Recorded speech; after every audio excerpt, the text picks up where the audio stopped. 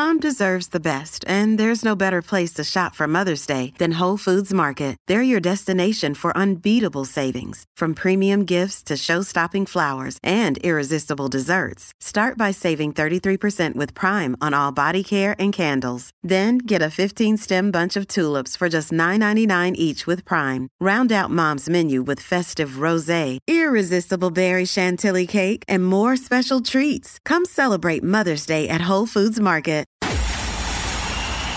It's time for Joyce's Thought of the Day on News Talk 850 WFTL. At Tip Daniel Greenfield. The transgender movement claims that its members identify in some intangible way as being members of a different sex and that feeling should override a mere biology and science.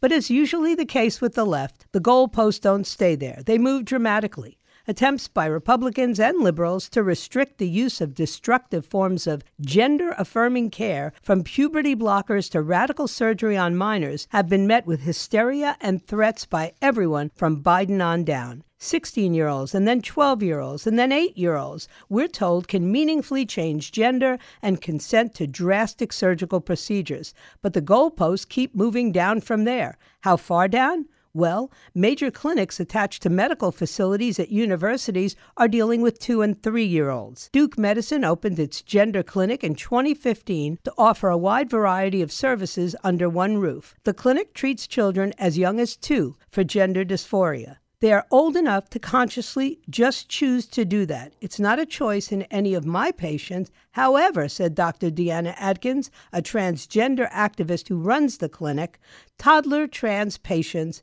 exist.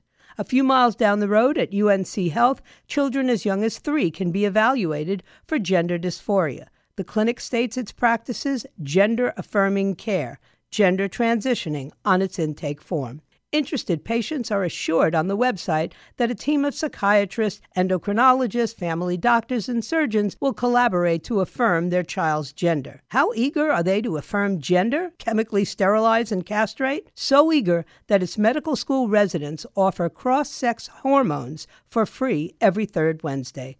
There's plenty more at EdFirst North Carolina site, but the upshot is that the transgender mutilation movement is well past the notion of any kind of meaningful choice. It's just a supposed observed innate reality. The transgender movement began by claiming that the feelings of its members trumped biology, and then went on to describe this sense as gender identity and as being so innate that it can be detected in 2-year-olds.